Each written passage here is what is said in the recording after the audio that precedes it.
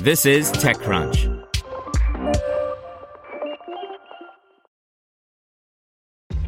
This episode is brought to you by ShipStation.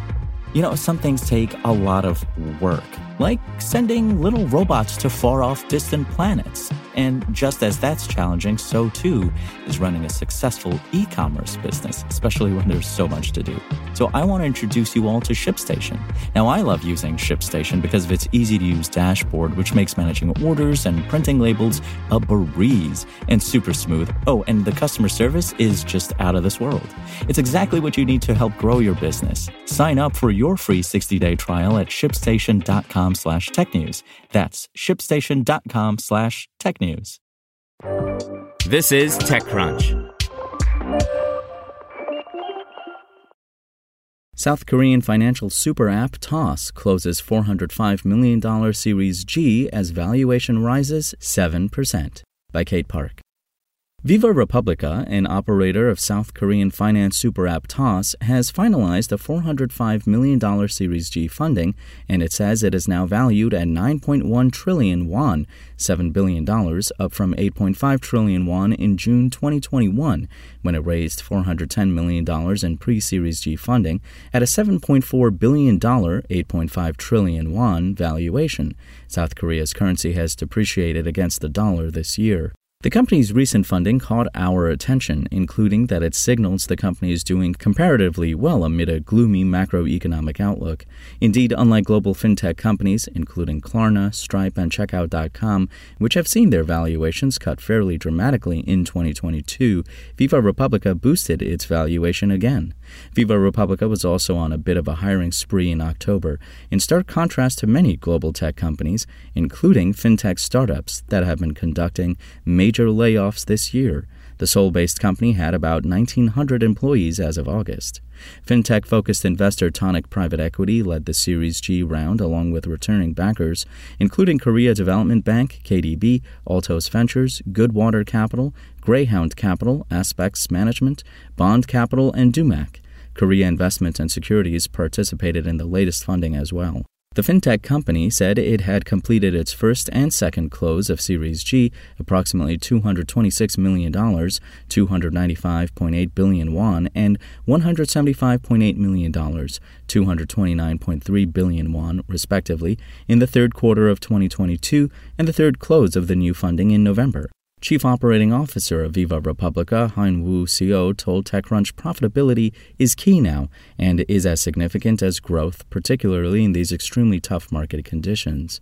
Profitability would also go a long way in enabling the company, which is eyeing a potential initial public offering in the near term, to do so successfully. Toward that end, Toss plans to use the proceeds of its newest fundraise to invest in its products, including digital lending and online payment service for individuals and local merchants. The new capital will help Toss accelerate growth for the challenger bank Toss Bank, launched last year by Viva Republica, and a Robinhood-like retail investment app, Toss Securities, which both look to turn a profit next year, according to CEO. The company says Toss Securities began a turnaround in the 3Q22. Besides, the registered users of Toss Bank have quintupled to 5 million from 1.1 million since its December 2021 launch. When asked about its listing plan, CEO declined to comment on its exact IPO schedule, but per previous media outlets, Viva Republica aims to go public in the next 4 years after increasing its revenue by 2025. Founded by dentist-turned-entrepreneur Sung-gun Lee, CEO of Viva Republica, the company started as a money transfer app, Toss, in 2015. Toss joined the Unicorn Club with its $80 million financing at a valuation of $1.2 billion in 2018. It has since become a finance super app by adding more features like banking, P2P lending, mobile-based stock trading and investing, insurance, credit scoring service, and more. Most recently, Toss launched a Buy Now Pay Later (BNPL) service in March, which it says has amassed more than 1 million registered users. South Korea's BNPL gross merchandise merchandise value, GMV, is projected to grow by about $36.6 billion by 2028, up from $5.6 billion in 2021, as fintech and e-commerce firms use BNPL as one of their marketing tools. In fact, Viva Republica claims it has the largest market share with its fintech super app in the country in terms of monthly active users, MAUs, with 24 million registered users for TOS and 14 million MAUs as of August this year. Viva Republica continues to push ahead with its acquisitions. The startup launched TOS Payments, which enables local merchants to accept digital payment 2 years ago by acquiring a payment gateway business from LG's mobile network company, LGU+. TOS Payments' monthly trading volume surpassed $2.7 billion in November. TOS also took over Merchant Korea, a mobile virtual network operator, MVNO, in July this year, planning to offer wireless communication services to consumers in 2023.